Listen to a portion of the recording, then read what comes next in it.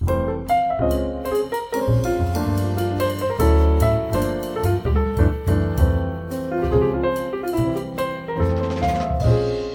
of course, to have another Down the Hatch podcast. Today's topic is SLP solidarity, having difficult or challenging conversations with colleagues. And I would very much like for everybody to please introduce yourself. We can start with Alicia. I'm Alicia, a PhD student in the Rehabilitation Science program at the University of Florida under Dr. Ian Nessa-Humbert, and a speech pathologist for the past 7 years. And Ed? Okay. My name is Ed Bice. I am a speech-language pathologist as well. Currently, the current position I have is as a clinical program consultant for an SCMG biofeedback product, and I also work in acute care on the weekends. And I have been a speech-language pathologist for many years and have been treating swallowing since about 1991. So, a few days. Right.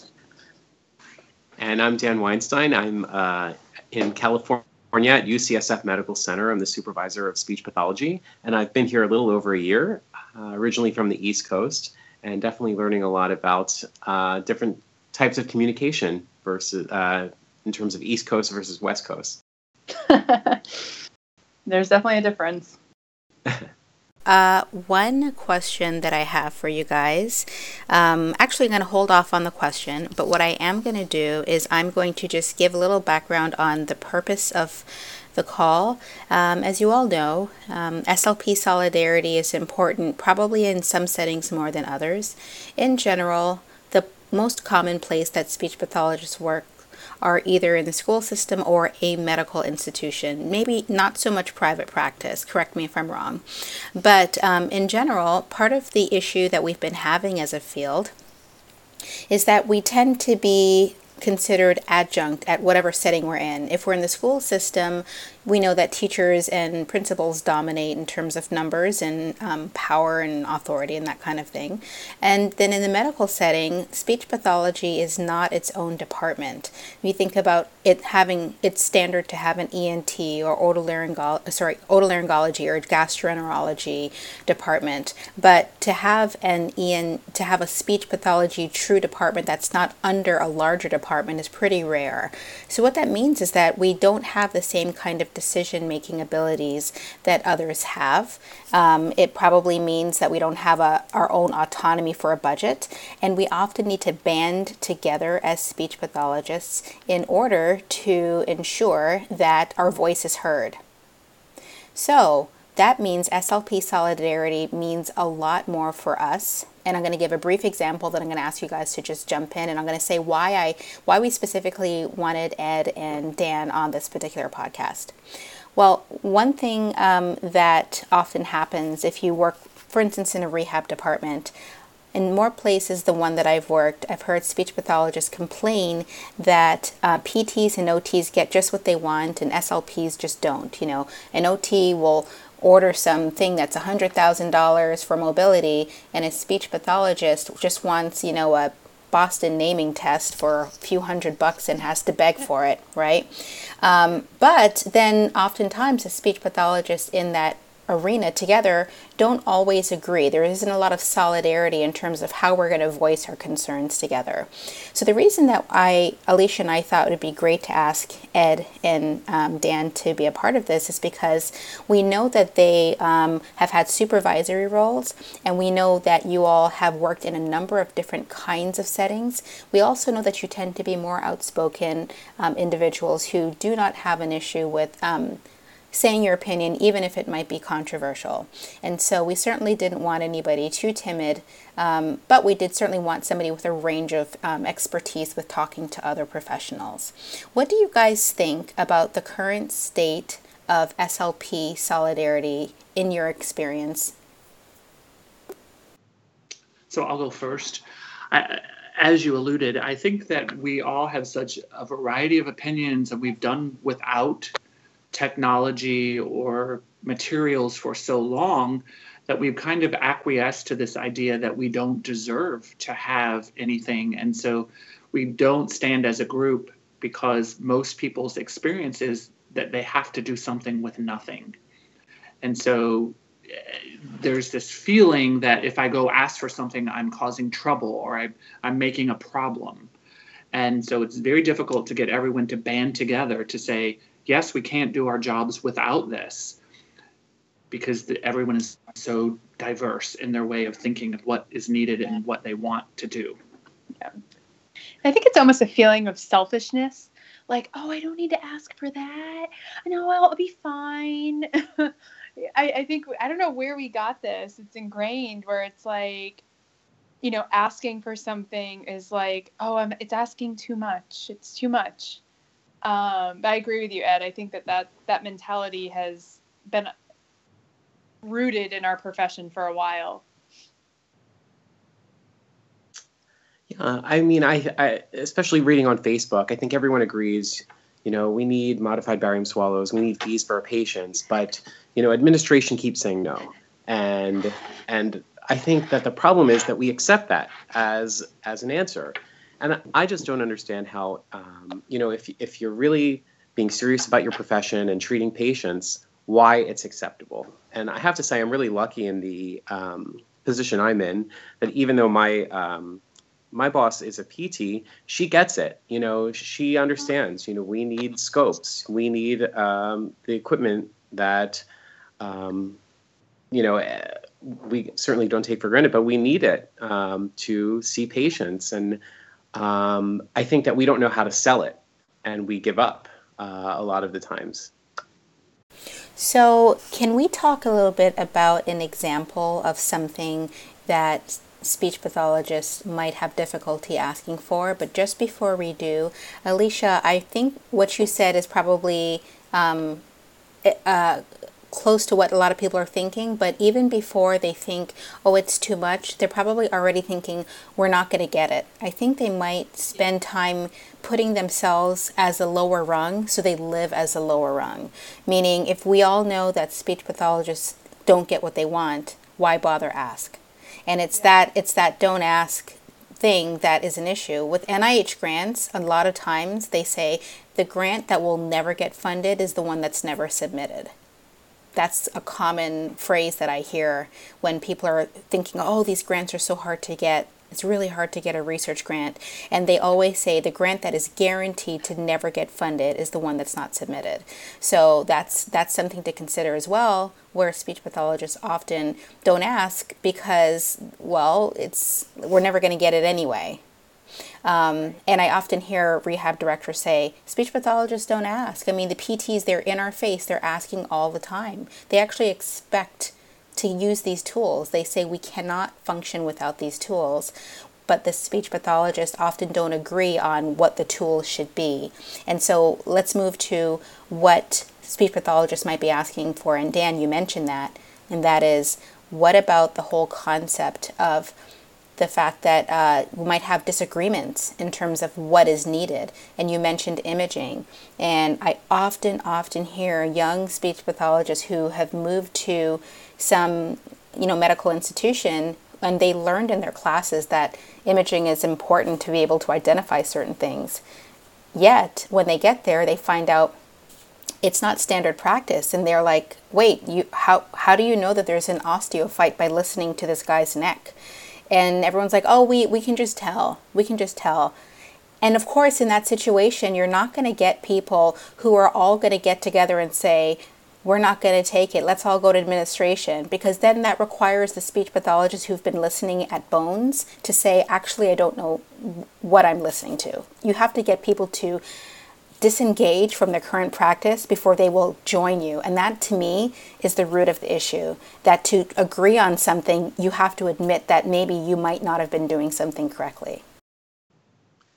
And I think the analogy that I've been using, I think to help people understand specifically for why we need imaging fees and modified barium swallows, is if you compare a clinical swallow evaluation to just a clinical examination by a physician, the doctor will do a series of, tests or screens, listen with a stethoscope, do a cranial nerve exam, test reflexes, but ultimately they need to decide on what tests they need to run on that patient. And without running those tests, how could they possibly diagnose and manage the patient's condition?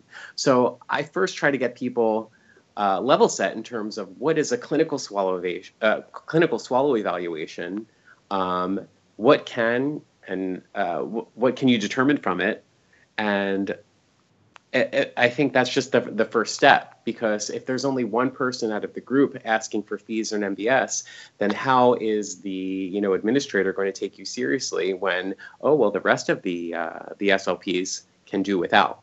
Yeah, and I think in our job, in our profession, what are things that should be an expectation and what are things that are gifts, right? That maybe that we don't necessarily need to do our job, but make our job easier, that aren't essential. So I think one of the problems is when you view everything as, oh, it's a gift, oh, it's nice to have, versus, no, we have to have this. This is essential.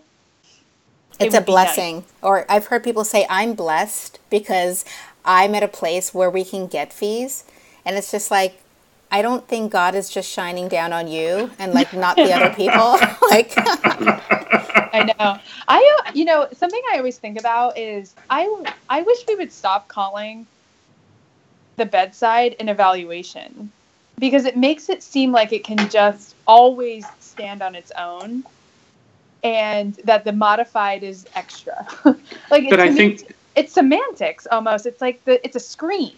It's a screen for something else, or it can stand alone. That's almost a shots fired. Almost a shots fired. But wait, I just want to make sure that we're not getting on the topic of we need to have imaging, because I feel us going down that same soapbox. But no, I hear you. Ed, you were going to say something?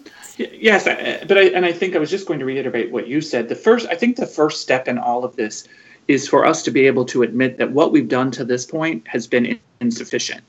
Right. And so for all of us to get together and say, yes, the fact that we've settled for X, Y, and Z, whether it be listening for thumps and thuds, or whether it be not having therapy tools, that we have to say and admit that we've settled for too long to begin to develop solidarity. Yeah. And I think if we all, I hear your point, Ines. I know that, we don't want to belabor the point of, we need fees and MBS, but I think that in order for us to, have solidarity, we all have to be in agreement, like you said, that those are needed. And then, right. To the point I was trying to make earlier, that, we just don't know how to ask for it. But I think it's important to have these kinds of conversations so that we know what to say when the first answer is no. So it sounds to me like one thing we agree on is that we definitely agree that as speech pathologists, we probably didn't get a whole lot of education on how to advocate for ourselves, how to know what is supposed to be standard and what is not supposed to be, oh, it would be nice to have. Let's take this issue that we all seem to be very passionate about, which is how do we all get on the same page that imaging should be widespread and routinely used. Now, the reason I say widespread and routinely used is because you have people who say, oh, I have access to imaging. If I need to do a study, I can do it. And then I say, oh, how frequently do you do it? They're like, well, I only ever really need to do 2 or 3. And I'm like, where do you work? Acute care? No, I don't understand that already. I'm struggling right now. So it's, you know what I'm saying? It's like, so you only have 2 people a week who could ever need a swallow study? Yeah, I mean, I never have an issue finding slots. Well, maybe the issue is that they have, like, you're relying too much on clinical. So it's part of the conversation is getting to the point where we can agree that it doesn't, the first thing I like to try to express on this topic, if we're going to have this difficult conversation, is just because you do more fluoros, it doesn't mean that you're a bad clinician. You couldn't figure it out without fluoro. It's not like a calculator for math, guys, for reading, writing, for basic addition. And by the way, I have no shame that I need to sometimes add things on my phone. I'm like, wait, 3 + 3. Oh, crap, let me get my phone. That's just me.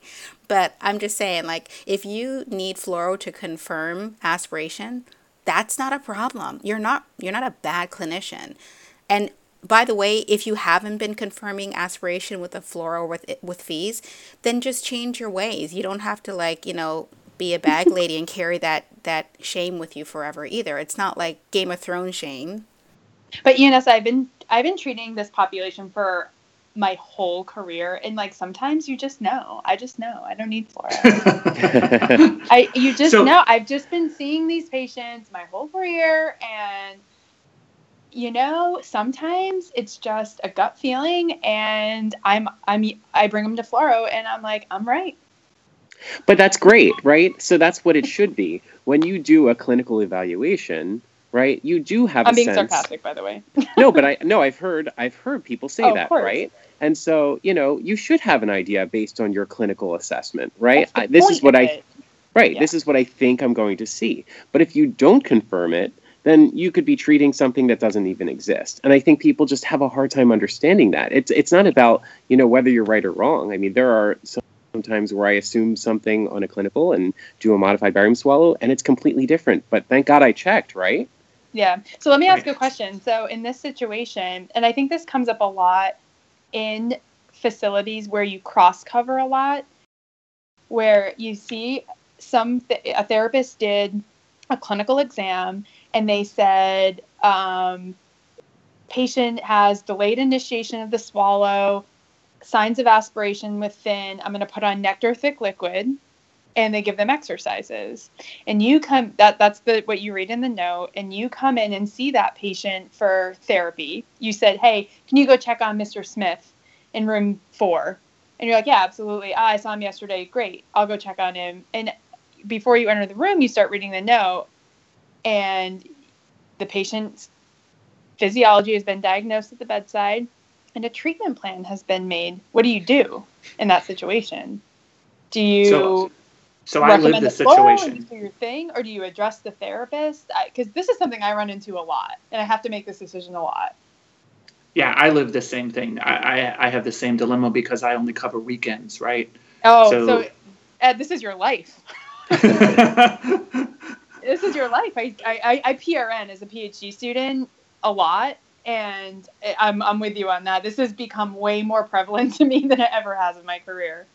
Right, and when I think about this, and so it's like, no, I don't think a confrontation with my colleague would be the right way, but I think that we need to start having discussions not about what we do, which is what I feel like happens. It's like, well, this is what I do. And I'm really at the point where I really don't care what someone does. I want to know what is best practice and why have you made the decisions to do this? Not just the fact that you do it. So right. What are you basing this on? And I think this is a big piece that's missing when we try to seek solidarity is everyone just brings to the table what they do. Right. This is my approach. Right. And it really doesn't matter. That's such a good point, Ed. I'm so glad you said that, because the point here is really to change the way that people view their own practice. This is not having a difficult conversation with a colleague or having solidarity is not all about coming to the table to defend yourself. It's not all about trying to point fingers at somebody. It's trying to figure out where we can agree and where it's a draw, right? Where we might not agree, but it's okay to not agree there, because we've all stated our rationales, and yours is logical sense for you. Mine is logical sense for me, but we just have a difference in clinical approach, but they both make good rational sense that could benefit the patient at the end of the day, right? So some ENTs like Botox, others like myotomies. Like, they have success that they have built something on based on some decision making, I'm hoping. I'm hoping that it's, has to do with ultimately they know what the goal is. But I really like that you said, rather than just coming to the table and say, well, I do E-stim, and I find success. It's sort of like, okay, that's fine. Can you tell me more about success? And that question, can you define success, is sometimes viewed as a confrontational question, and it shouldn't be, because you are here to help the patient get better. So if asking you how you define success makes your cat hairs sort of come up the back of your neck, then we are all way too defensive.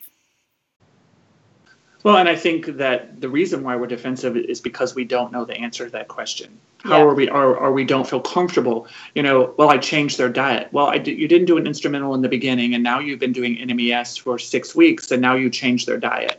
So how is that success? Right. And I think that a good way to deal with those kind of issues is to just have one example. So Ed, when you go in and you see a patient and you want to do an instrumental for that patient that hasn't had one yet, do you usually get to do that? Oh, yes. Yeah. That's not a problem. And then so do you go back to the clinician and say, hey, I did the instrumental and this is actually what I found in it, and it's a little different than what you were thinking. Is that the kind of conversation that you have? And does that become eye-opening to them? I've found those kind of examples helpful, because then they can actually see it and you can have a discussion about it, as opposed to being, accusatory, or you should have done this, or... It makes it less about the therapist and more about the patient. Mm-hmm. It's about where your conversation is directed. So it's not like you did this. It's like, this is what the patient did. Mm-hmm. During this instrumental, the patient showed me this. And I think when you remove that focus on the therapist and allow them where you're looking at the patient together, even though you're kind of you're just addressing it in a way that's patient-centered, not therapist-centered. That's a great idea. So instead of saying, if someone says, I see a lot of success with this, instead of me saying, oh, how did you define success? Then I should be saying, oh, what did the patient do that was successful? Exactly. It's so little, but I think that language takes the pressure and the confrontation out of the mix, but with the same goal. And I think people get really, really, the conversation ends immediately as soon as somebody feels like they're being attacked. Absolutely. And then it's then you're not going to accomplish anything. A strategy that I use a lot is it's the power of the pen.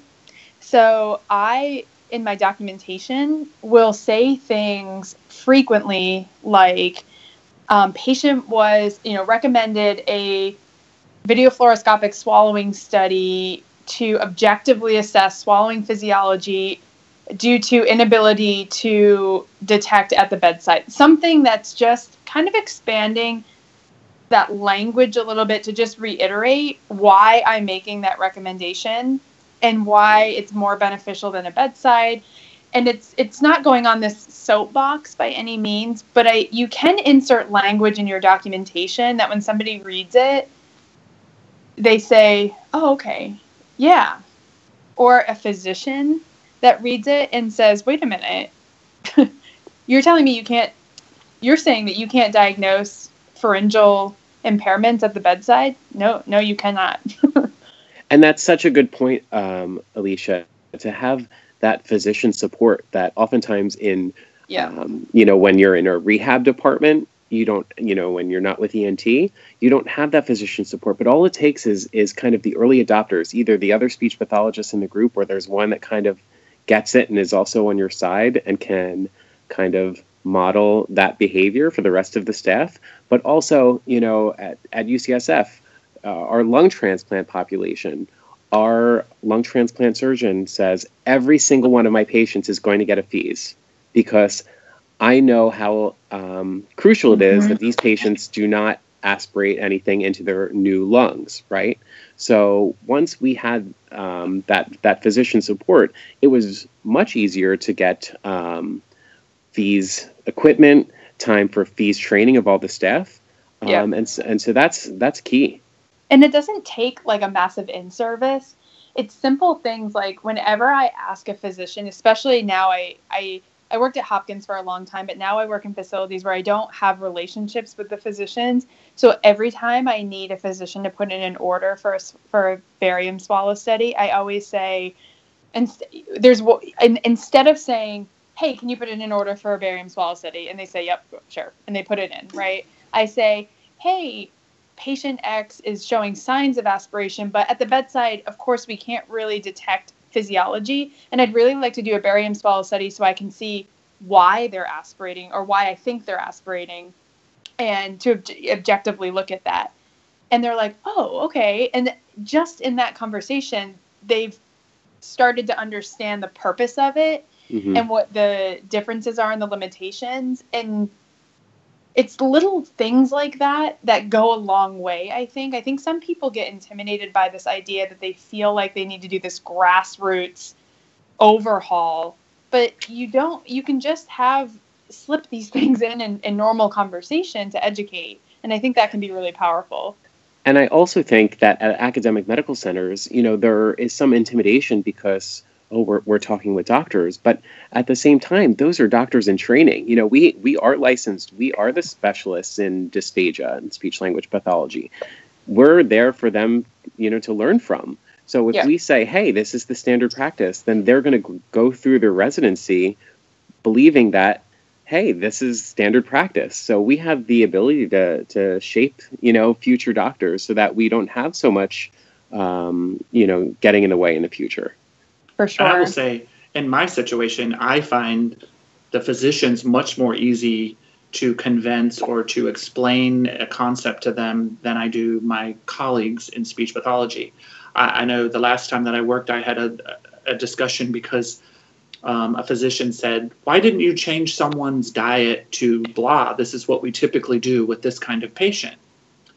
And so I went through the literature concerning the risk and benefits of thickened liquids, and then I discussed that the patient had made this autonomous decision based on an informed consent to proceed with thin liquids, and the doctor was like, oh, okay, that's fine. But the speech pathologist was not fine with that decision. They were very upset that the patient wasn't on thickened liquids and actually changed them to thickened liquids when they returned to work. Wow. That's so hard. Yes. Those are hard. Like, those are hard conversations to have. And every one of us has been there. And I don't want to act like, oh, well, this is what I do. And come on, we just need to have those conversations. They're really hard to have.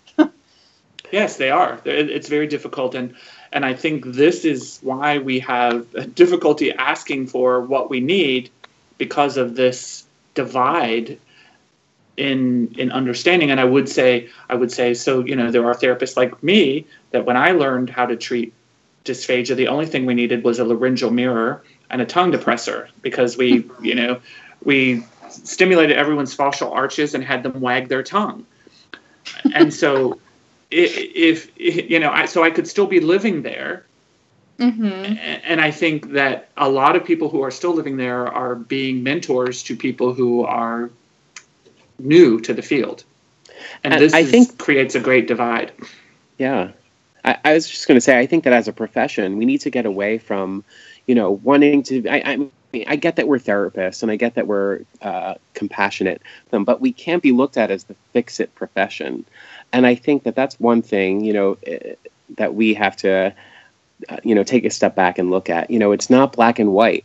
If the patient is aspirating, we can't just look at it as, safest diet. Sometimes there is no safest diet. And I think once we understand that as clinicians, it's easier to explain to the patients and their families and the doctors as well. And we have to stop looking at it as, oh my gosh, nectar thick liquid is a cure-all. If that were true, then we wouldn't have things like Down the Hatch, and we wouldn't have the Dysphagia Research Society, and we wouldn't have all of this research and these conferences. And it would just be a flow chart. It would be, if they ask you, put them on, give them this exercise or do this, put them on nectar thick liquids, and then they're fine. So can I just say, I've been listening to a lot of what you guys have been saying, and one thing that I pulled out is, obviously part of the issue that we're having is that this is much more complicated than we want to give it credit for. There are many possible routes to giving good dysphagia management, but what we're not arguing at this point is we're not all here arguing that we need to have exactly the same view. What we seem to be arguing for is that we have the capacity to listen and to contribute to a discussion with the goal of improving patient care. And Dan, I really like what you said about we need to step away from thinking that we're the fix-it profession. And part of the issue, one thing that could probably happen among groups of SLPs who maybe realize, we probably could come together and have a bit more agreement is they probably need to sit down and first say, what is our mission? What is our goal? What do we all agree on? What is our unified purpose here? And if they can agree on that, they might say, well, how do we all play a role in that? Maybe it's not the exact same role, but how do we all attempt to achieve that goal?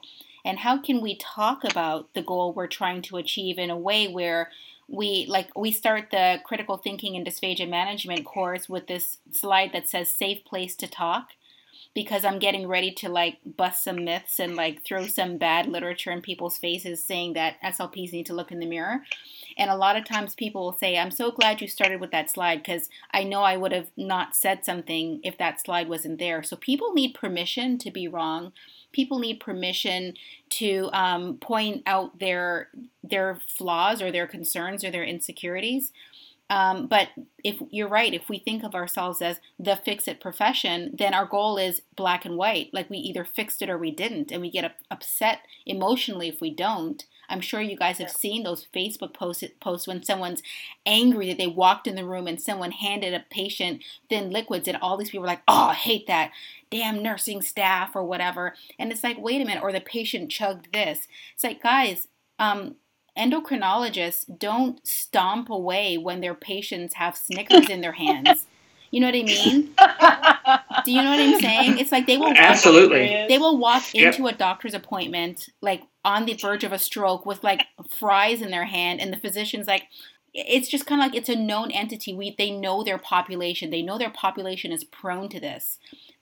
Oncologists know that their patients are still smoking. You know what I mean? Right. It's a thing that they do. They're not trying to change human behavior at its most at its core in terms of having needs and those kinds of things. They're trying to say, as your physician, this is what I recommend. These are the best practices for you in this situation. Am I going to condemn you and stomp off because you were smoking through your stoma when I walked from my car to the building? No. Right. And I think that goes back, to the topic of this podcast, which is, communication, right? Ironically, as speech pathologists, we never really get coursework in interpersonal communication, or even, the way that doctors will have doctoring class. We never really get courses in how to talk to each other and how to talk to patients, right? We get this really abstract course on dysphagia and aspiration. So if you see aspiration, you go to Nectar Thick Liquids, and we forget the patient. We forget to talk to the patient. And, just to bring it back to communication, we have to involve the patient in our clinical decision making as well. So even if we have all the information and we think we're doing it right, if we leave out the patient, then what success really have we had?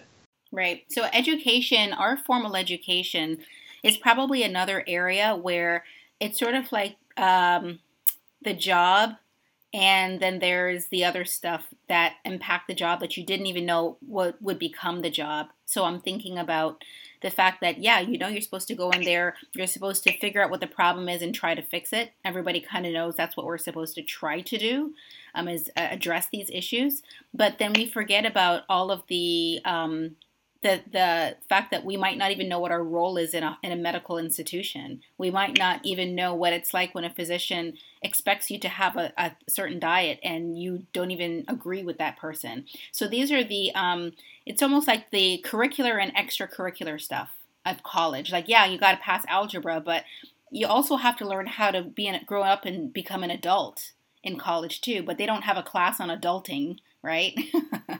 Yeah.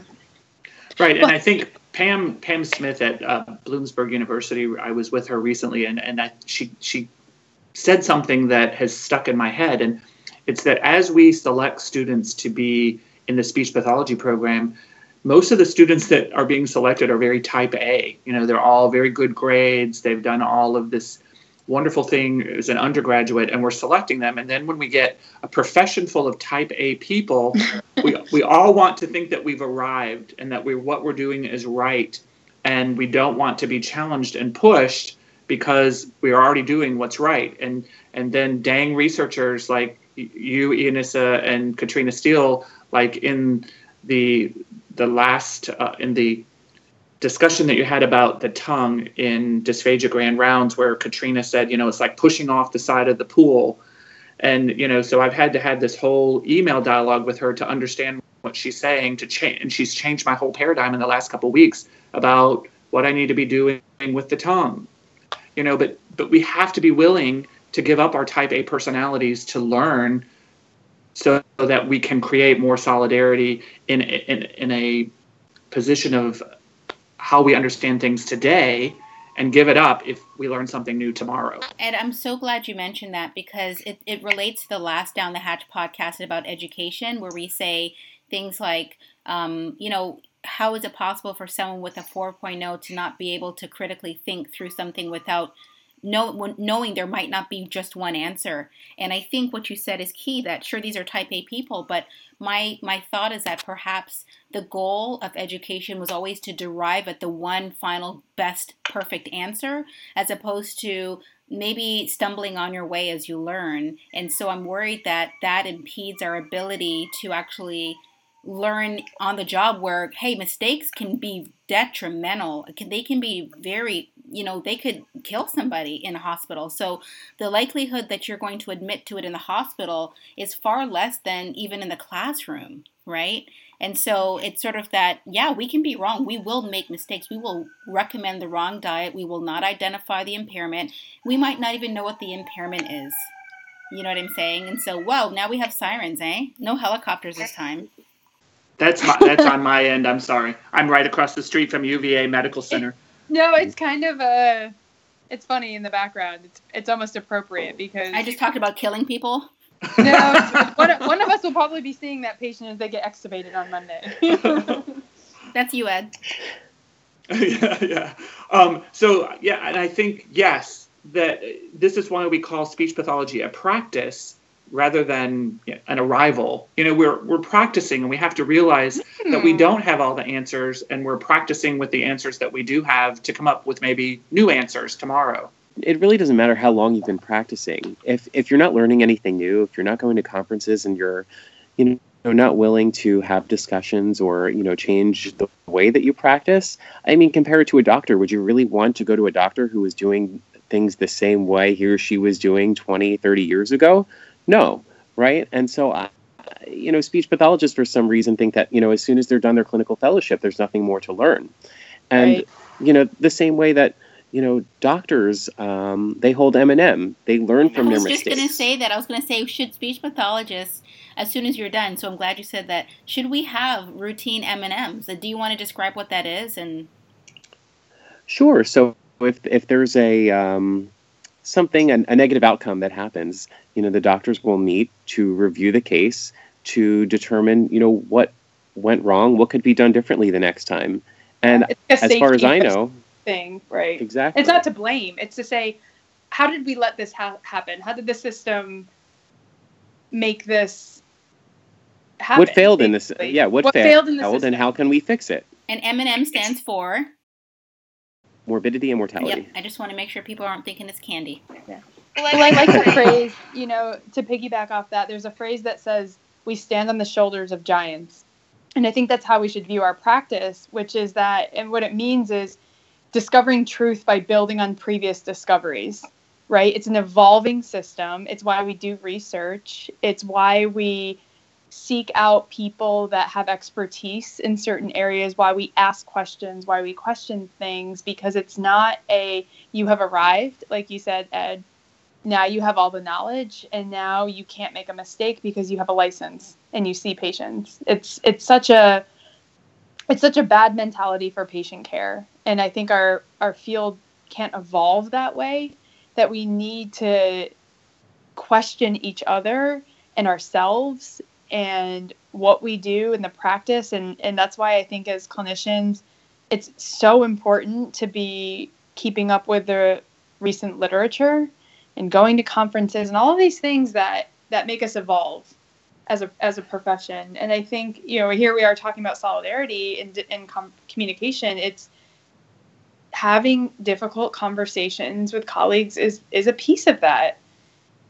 I think the other interesting thing as we hearken back to the medical profession is that to maintain certain credentials in the medical profession, you have to continue to sit for exams in different periods of time. And, we get our C's and we're forever competent. Yep. In everything.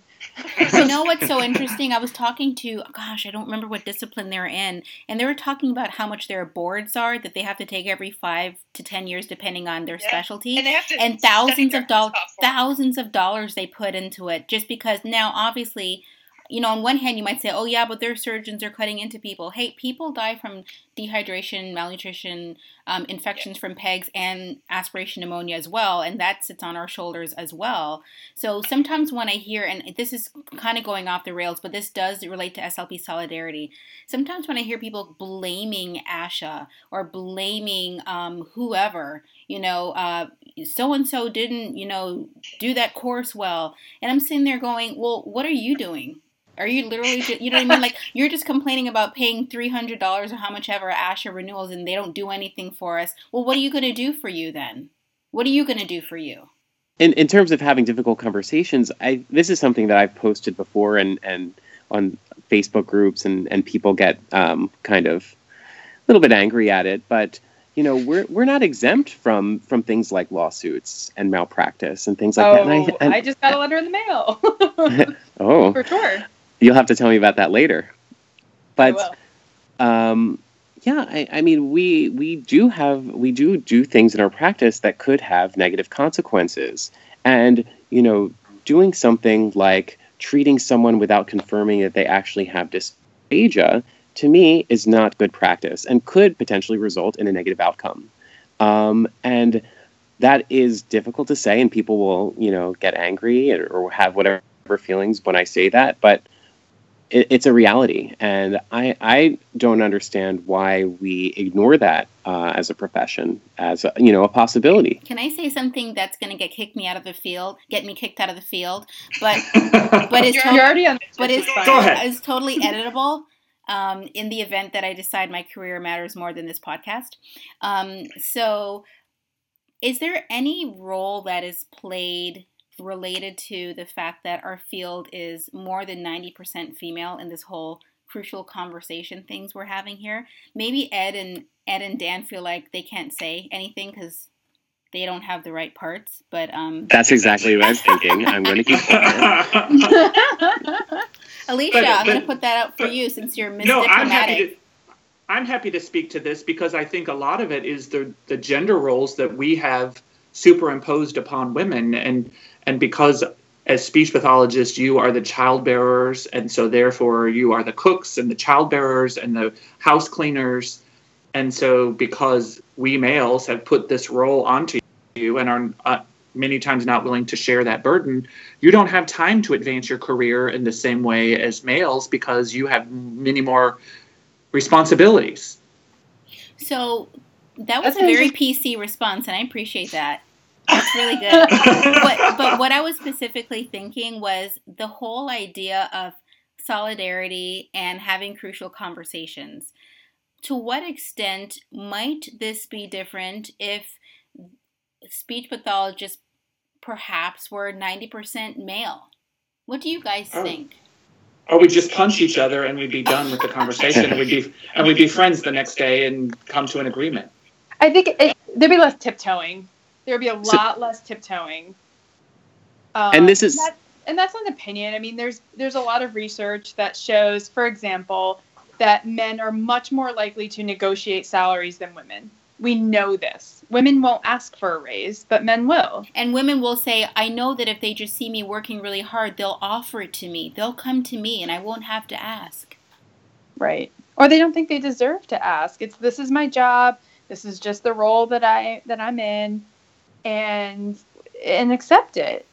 And so one thing that I happen to know from working with somebody who's served as a mentor for me named Molly Carnes. She's an MD and she studies women issues related to in science and medicine, etc. And one thing that she's always said is that obviously there's implicit bias, and you guys know that means that all the things you've heard about a particular group, whether you are in that group or not, impacts your your split-second decision making about a group. So if you hear the surgeon is coming, you might imagine a male coming down the hall. You don't even know if it's a male or a female, but everything you've heard about the word surgeon suggests it's probably a male, right? And so these things happen to men and to women, because we've had those images and those that kind of information pushed into our heads long before we were adults. And in fact, studies show that even kids do this.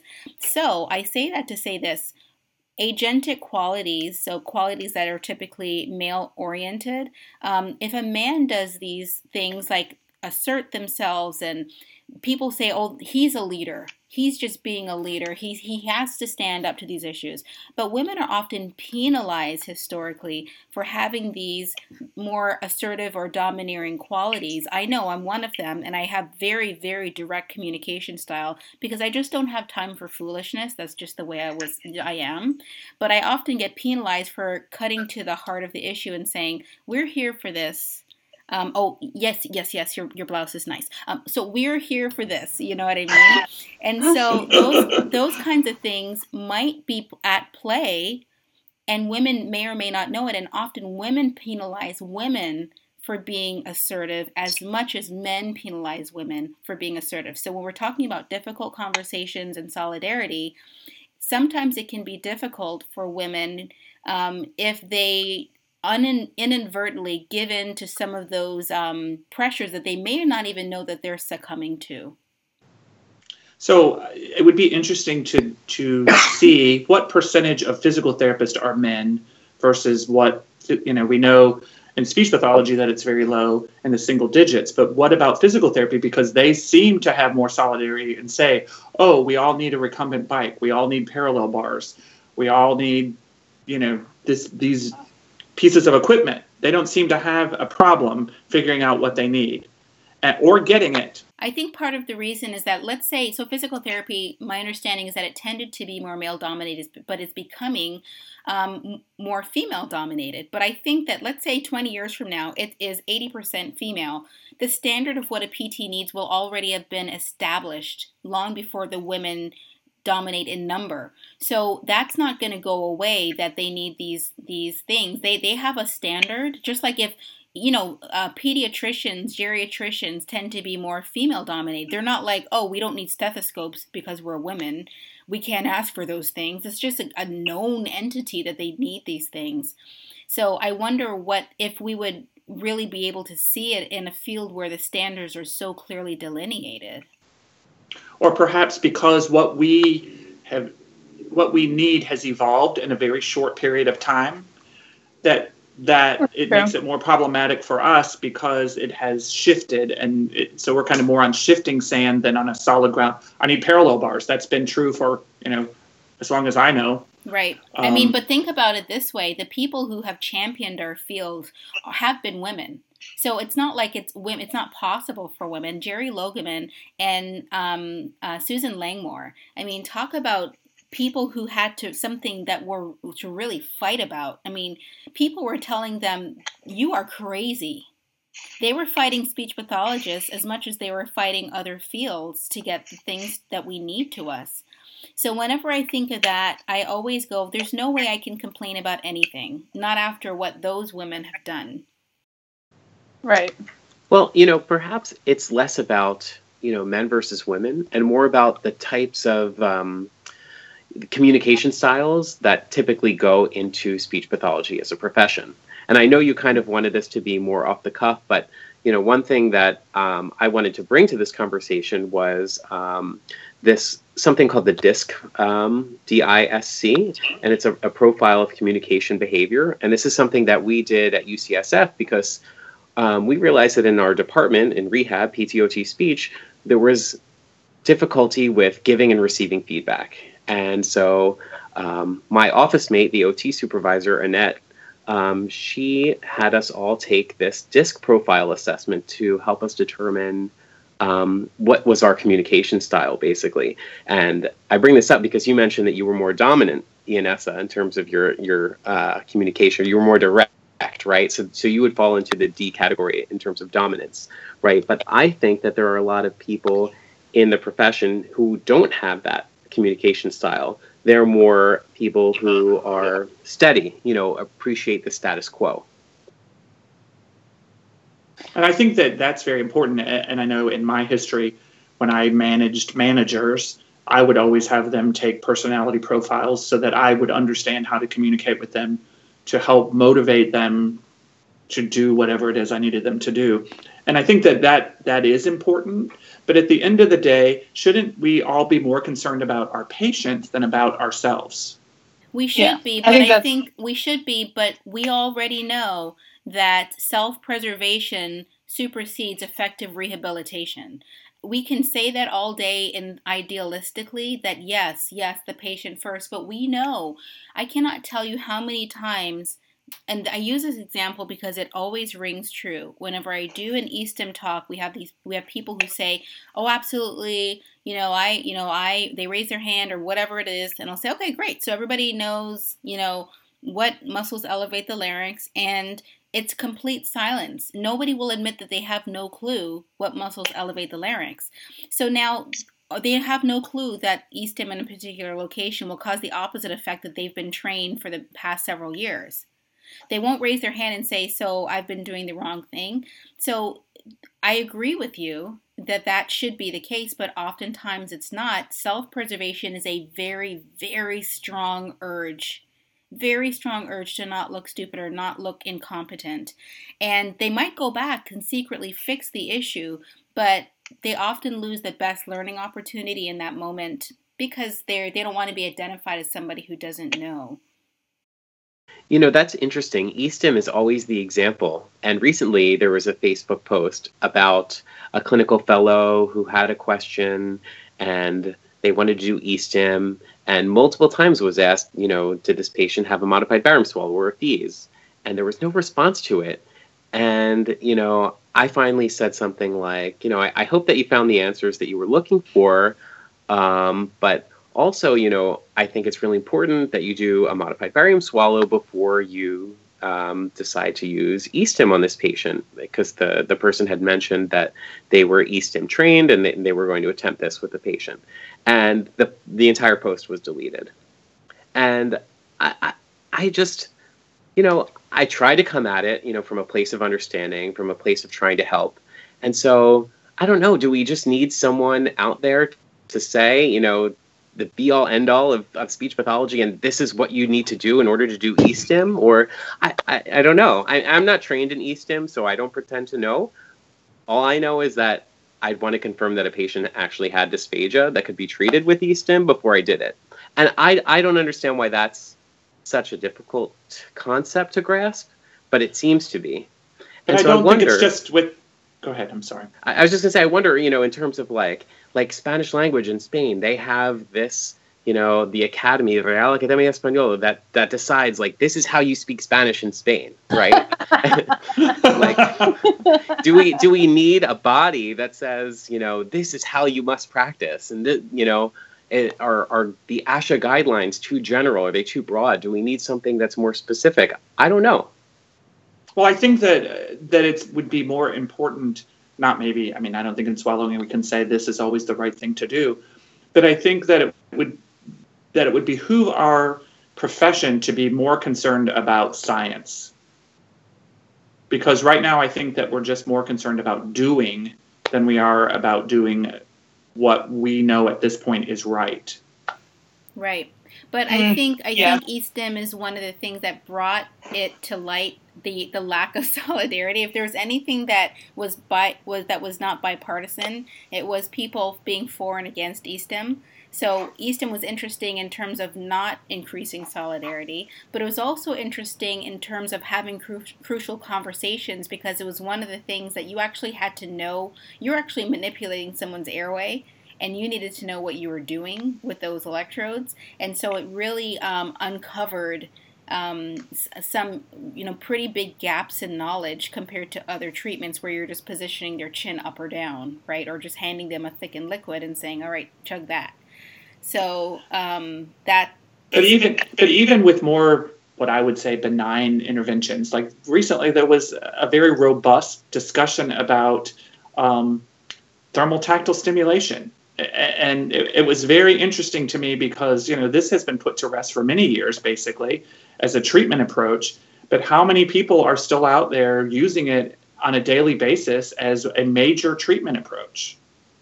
Well, because there are still companies that are selling laryngeal mirrors and advertising laryngeal mirrors for thermal tactile stimulation. And so it's almost like, we need something like what Facebook is doing to combat the fake news stories. We need seriously, right? I love that. Some company to be like, this is a fake treatment, or, this is not what you should do.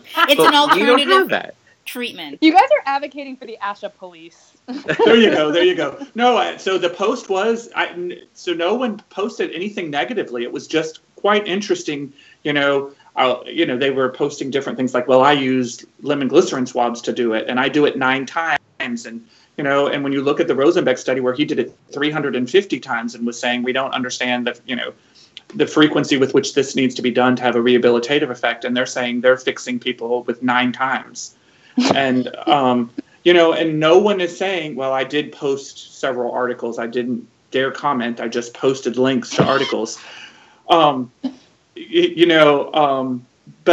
no one was willing to stand up and say, hey, no, stop doing this. So can we talk about that really quickly? Because the very interesting thing that I find on Facebook is something that is just a reflection. It's a digital reflection of an analog reality, which is when you're in person and having this conversation with somebody and you damn well know that this person is talking some foolishness. And everyone leaves the room is like, can you believe she had the nerve to say that she does so-and-so? But I didn't want to say anything, though. And then on Facebook, you don't want to be the person who's calling somebody out because you're going to have those people who blame you and call you a cyberbully, right? And that's not notification. It's later. Not even, oh, absolutely. Or you're going to get reported. It's not at all what you meant. You just wanted to change the scope of the conversation, but just by virtue of questioning the extent to which somebody's assertion is based in any truth, it's almost like, that whole thing that's been going on in the media with like elitists, and if you have an education, then you're trying to stomp on Main Street, and you're like, no, it's just tell me how you know that. Tell me why you're doing that to that person. That's all. Right. Well, that's one thing about electronic communication where, you don't get the body language, you don't get the intonation. So if you're already sort of like on the defensive, you're going to read any message like that as something that's attacking, right? You know what's so funny, Dan? That is so funny because like sometimes I read people's posts and I change my eyebrows and like I soften my voice to like reread it again. So it'll be like if someone says like I post something, someone goes, how do you know that? I'll initially read like, how do you know that? And then I'm like, no. It could be, oh, how do you know that? Well, that's what emojis are for. They don't work. Sorry. Because it's almost like, how do you know that? Smiley face. I actually listened to a really interesting NPR about emojis today that got into detail about that. It was really interesting. But I made someone angry last week, I think it was, because I simply said they had recommended someone use the SAFE as a bedside swallowing tool. And I just said, just be aware that it's not been validated. How dare you? Right. I didn't say don't use it or that's a horrible tool, even though I may think that. I just said be careful because it's not been validated. And it's, let me filter my language here. It caused a storm of disapproval. Really? A storm of disapproval. That's great. That sounded like something Ned Flanders would say from The Simpsons. A storm of disapproval. Well, I had to filter what I was thinking. Okay. I think a theme that I hear a lot, in this conversation is something that we haven't addressed explicitly is that I find in having difficult conversations with clinicians, like I said before, instead of making it about my opinion, this is what I do, this is what I think, and this is what you're doing, it's, hey, all I'm saying is this is what the research says. It doesn't right? matter. And I think that's what Ed did. Yeah, no, but I think that's what we have to keep doing, right? Is that, and somebody might get offended, but hey, and it's like you can lead a horse to water or donkey to water, or whatever that phrase is, right? It's like, but we have, I think that's the best way to not make it personal, is just say, all I'm saying is that this is what evidence-based practice suggests. And that's, you know, you can't force somebody to practice a certain way, but you can provide a context of, hey, you do what you do. It's you know, you're your own person and your own therapist, but you know, and there's ways to do it too, where it's like, approach I've taken is like, oh, you know, actually I read this really interesting article that showed XYZ. And that's really easy and more face-to-face conversation, instead of, you know, mid-conversation just like sliding a research article like in their folder as they're standing there. But just like, oh, I saw this really interesting article that showed what, you know, whatever. And, you know, I've been taking that approach and, you know, I've really found it successful or something. Because what they showed is that, oh, actually we can't see physiology in the fair. I mean, that's extreme, but do you have a study that shows that? But like EMST is a great example, right? Where there are certain things that research has shown EMST is helpful with, and things that the research just hasn't shown it yet. Not to say that it won't eventually or that it hasn't, but we do have to be very aware of what evidence-based practice is, you know, showing us right now. And I think that that's a good way to have difficult conversations is through research. And I think that you hit on something really important. Go ahead, Dan, say your thought, and then I'll say. I was just going to say. Yeah, I was just going to say to keep things as objective as possible. It's nothing personal, exactly. Right? And so, you know, it doesn't matter what side of the conversation you're on, whether you're the one, you know, who's presenting the objective data. It's good to have that, to keep that in mind so that you don't make the other person get defensive. And if you are the person on the receiving end of the feedback, then keep it in mind that, you know, this is just objective. It's not personal.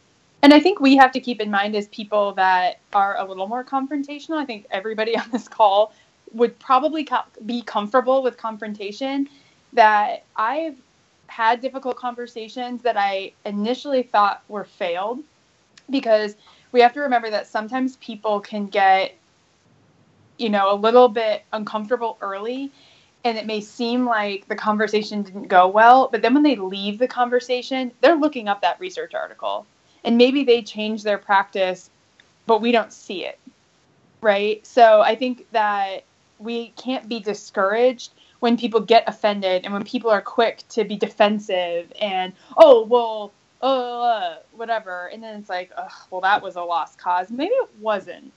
And maybe they left that conversation saying, now that I've had a little time to cool down and think about that, maybe I should really think about what I'm doing. And I think that's important for us to remember too. And so do you think that maybe gaining perspective and solidarity could begin with maybe bringing to our colleagues research to say, so let's read this article, you know, so I'm not going to say we need to buy this piece of equipment. What I'm going to say is, let's read this article or these 3 articles about how tongue strengthening might occur. And then after you begin that, then have the discussion. So what did we learn from this? Oh, well, strengthening the tongue may have these general benefits. Well, is there anything out there on the market that would promote this in an objective, measurable way? Ed, you're such a salesman. It's so fantastic. No, I'm really not. Or is there anything that you're doing that we should be thinking about keeping or not keeping based on this? Right. And I mean a salesman, not of equipment. I mean a salesman of just like leading people. You are like the expert leading people to the water and actually getting them to drink it. I try. I don't know that I'm successful all the time. No, but it's all, to me, it's just all in how you approach it. It's your language. Like it's this, it makes the difference. When people start to feel like it's condescending and they're attacked and they're being questioned, it is like, but can we talk about the fact, I have to come in on the other end here, which is, to what extent does patient care have to suffer because people's feelings are an issue? I mean, there are articles about premature babies who are dying like crazy because physicians were offended that someone found that they need to wash their hands after leaving the bathroom and just before touching a brand new baby. And they were like, it was a big backlash at this science because they felt personally offended that someone would think that they would go out of their way to hurt a baby by not washing their hands. This is But that's what I'm saying, like, the approach matters. My point is that there's a point where it's just like, all right, I agree that the approach definitely matters. You don't just go up to somebody and say, hey, you dumbass, I'm going to edit that out. Okay. Hey, you dummy. You idiot. Why would you do EMSD or whatever, right? But yeah, there's a way to make it about us and not you. But then there is a point where sometimes you just have to be very direct and say, look, this is not personal, and preface it, however, but you just have to get to the point and realize that they might get offended anyway, but the patient at the other end of that clinician is so much more important than this clinician's feelings at this moment. Agreed. I 100% agree with you, Yanessa, and I think that there's a time and place for the, and this is not something that I'm good at, but I've learned out here in California. You have to really try to be, help me understand, right? Help me understand why you did this way. I'm not good at that without sounding condescending, but, Yes, you did. I practice. But, I always say, there might not be one right way of doing something, but sometimes there's a wrong way. Yeah. And if I see something wrong, I'm going to say stop, and I'm going to be direct about it. And I think that there are times where, there are things happening where you just have to say, no, that's wrong. Yeah. And regardless of whether or not you're going to hurt someone's feelings. And physicians actually can be liable if they know they're working alongside a colleague who's doing harm, who is not honoring the Hippocratic Oath. And while we might not have that level of, scrutiny, certainly I agree with you. The extent to which something is right is really questionable in our field. We're still trying to figure out what works. But we definitely know some things are wrong. And I completely agree that there are times there where you need to say, I am liable if if my feelings are the reasons why, or I don't like for people to not be my friend. Mm-hmm. Right. But so I can't, I'm a consultant, of course, and so I can't give away a lot of my experiences because I don't want to single out someone who might be listening to this podcast who says, oh, he's talking about me. But I find that if you even try to do that in a subtle way, that it becomes very, very difficult. And I will just give a very basic example of I was in a facility and a therapist was literally treating a globally aphasic patient using a fill-in-the-blank worksheet. Oh my God. No, I'm not kidding. And so I very gently ask, so exactly what is the goal? And I've been asked never to return to that facility. What?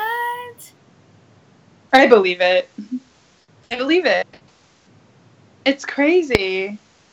It's unfortunate. And you know what? It's what Alicia just said, which is maybe by dropping that seed and asking that question, they will say, okay, we got rid of him, so now we can talk about our issues. We didn't want to air our dirty laundry in front of him, but maybe we should rethink this. So you might have spawned some consideration. Maybe you didn't, but maybe you did just by even I hope so. asking that I question. hope I did. Yeah. Wow. I hope I did. Because I don't treat aphasia. That's not my area of expertise or knowledge, but I certainly understand that a worksheet isn't going to help. It's fraud. That's the other thing, too, is that it's not just the patient's, like medical status. It's that they get billed for this stuff. They pay out of pocket a lot of the times. That's what really gets me sometimes is when I see patients paying out of pocket for therapy that I know is bogus. And I'm like... like you were saying today, their deductible alone sometimes like $200. So Yeah, I had a patient come to me today because he has issues with his UES, and the therapist has been having him do tongue lateralization tasks, like sticking his tongue out, moving it from side to side for therapy. And so can I just say that's fake treatment? What's that? That's fake treatment. Can we put that on the list of fake treatment? He's been paying $200 deductible out of pocket for it. And think if you make minimum wage, that's more than a day's work. I mean, that, Yep. you know. Yep. And he works a job that is minimum wage and came to me in desperation to say, I've just been thrown around and nothing is helping. And, you know, they were desperate. Took everything for them to take a day off of work to make the appointment. And I'm like, that's when I get rage.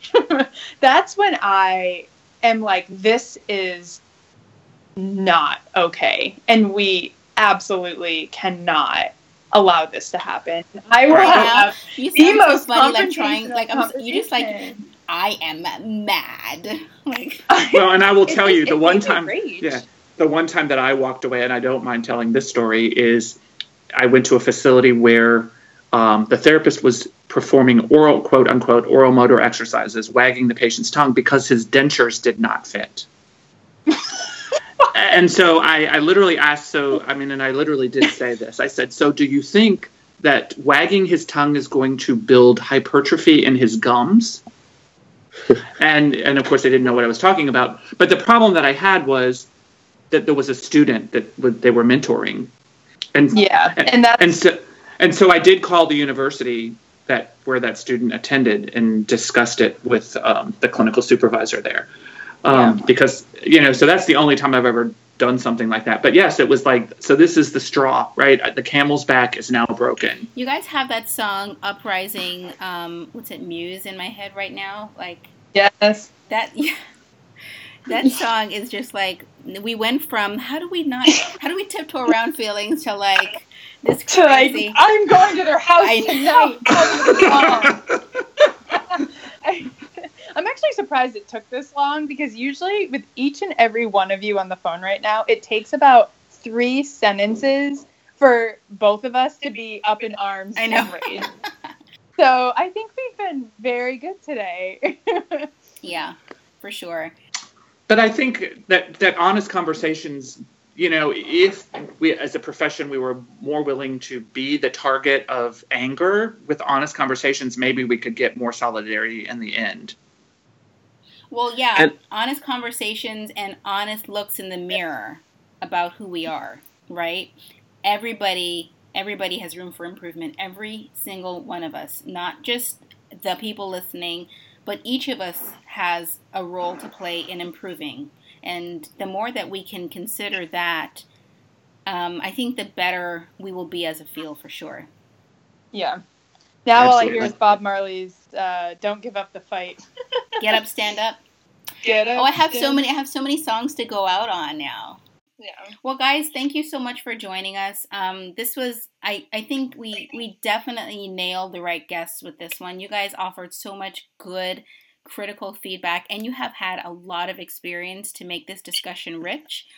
And I don't know if you had any sort of last words for people who want to get out there and, you know, fight the power. Ooh, there's another song, Fight the Power. Any thoughts? Flavor Flav. What do you guys think? I just think, you know, if you're listening, most of you know who we are from Facebook. Please contribute to this conversation, and let's try to move this forward so that we can have forward momentum and make progress in this area. Yeah.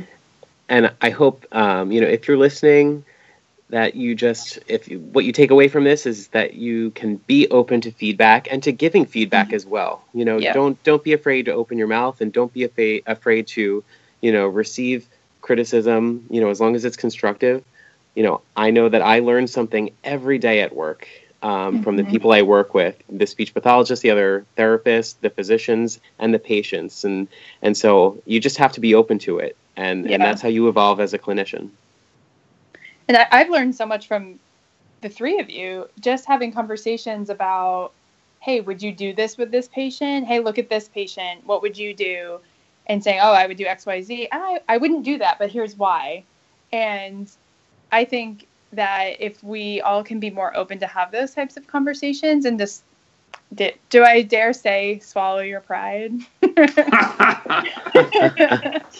Well, I will also say that on Facebook, if you see any of our names in the comment area, please lower your heart rate.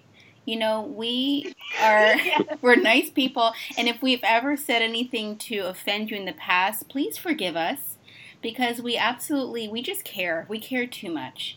Maybe that's our problem. We care too much, and sometimes we might come across as something different than you wanted, but a lot of people on Facebook are really just fountains of knowledge, and so we should be taking advantage of this free resource that we have. But we can only do that if we're receptive. Mm-hmm. And definitely message us. And by us, we mean Dan. Yeah. Because I just see my inbox blowing up. Personal email now. Oh, that's a rookie mistake. Oh. Hey, and you know what I would like to do? I'd like to have more researchers join these forums, because I think it would be really contribute to the conversation.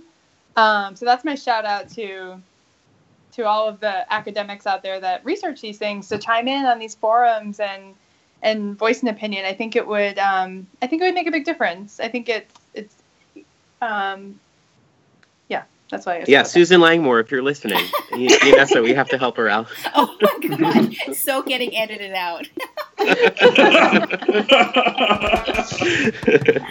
Okay, all right, y'all. It was great talking to you. We'll be in touch. Let's hope this recorded. Yes. Thank you. Okay, bye. Thanks. Good night. Bye. Stand up for your right. Get up, stand up. Stand up for your right. Get up.